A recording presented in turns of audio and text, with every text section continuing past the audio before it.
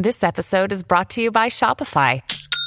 Forget the frustration of picking commerce platforms when you switch your business to Shopify, the global commerce platform that supercharges your selling wherever you sell. With Shopify, you'll harness the same intuitive features, trusted apps, and powerful analytics used by the world's leading brands. Sign up today for your $1 per month trial period at shopify.com/tech, all lowercase. That's shopify.com/tech.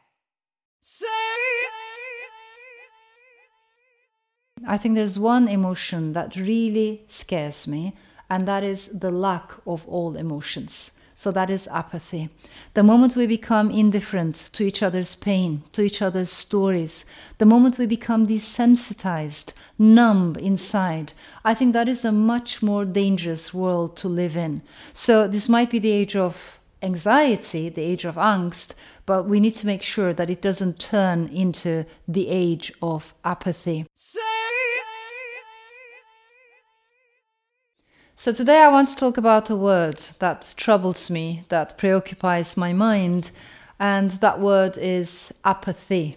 I want to look at the roots of the word, and that takes us actually both to Latin and Greek, apatheia, which basically means lack of emotion, lack of feelings. And I think it's an important word in order to understand where we are right now across the world. But before we go into that, it might be useful to go back in time a little bit. And you might remember late 1990s, early 2000s was a time of extreme optimism that bordered dangerously on arrogance or complacency from time to time.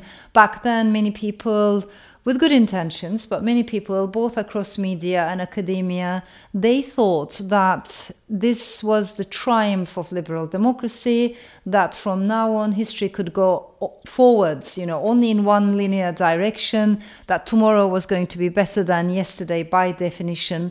And they also had this extreme faith in technology. So, in other words, back then, the biggest optimists were tech optimists.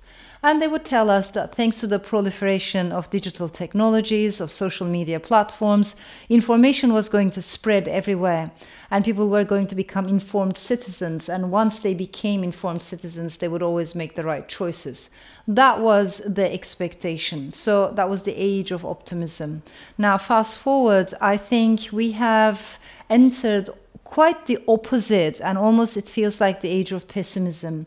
The world we're living in right now is the age of angst. There's almost an existential anxiety, so pervasive in the air.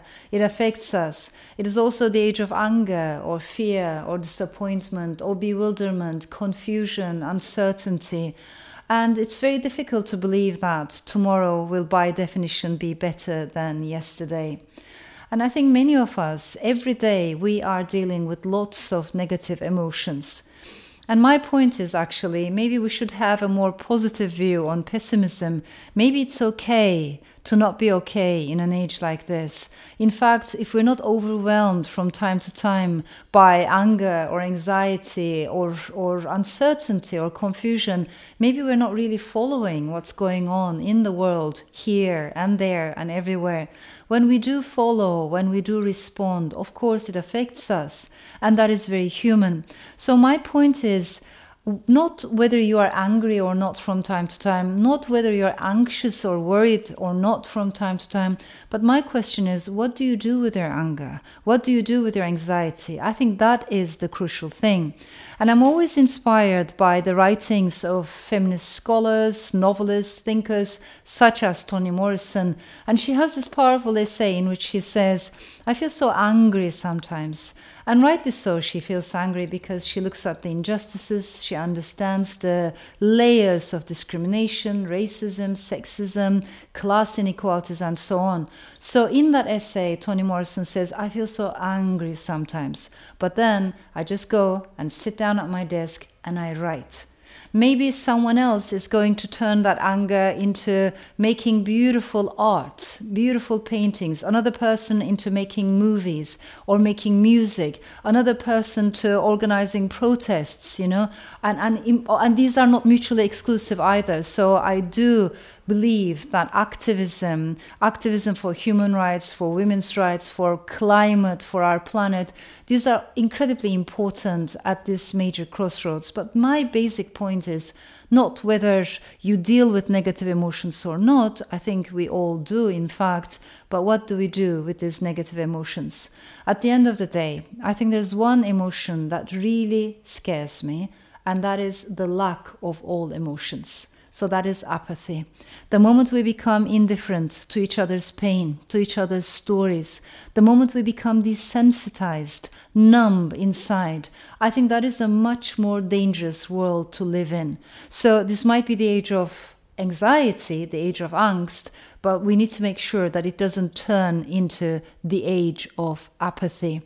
Because that is something else, that is a threshold after which we stop caring. And the mind does not process these snippets of information if it only remains as information. For instance, when we read a news article talking about the death of 5,000 refugees or 50,000 refugees, our brains do not process that numerical difference if it's only just a snippet of information. But if I know people's stories, if I connect with their emotions, if I connect with their dreams and hopes and their sorrows, then every person's journey touches my soul. So what I'm trying to say is we have to find ways to break these walls of apathy. And in my opinion, literature, art, the art of storytelling, they punch holes in those walls and they help us to connect with people we might have regarded as our other. Only then we can realize that actually the other is my brother, the other is my sister. Only then we can realize that actually I am the other myself, that I'm not that different from my other. So I think it's very important that we put effort into overcoming this threshold of apathy that our world is very speedily heading towards. Say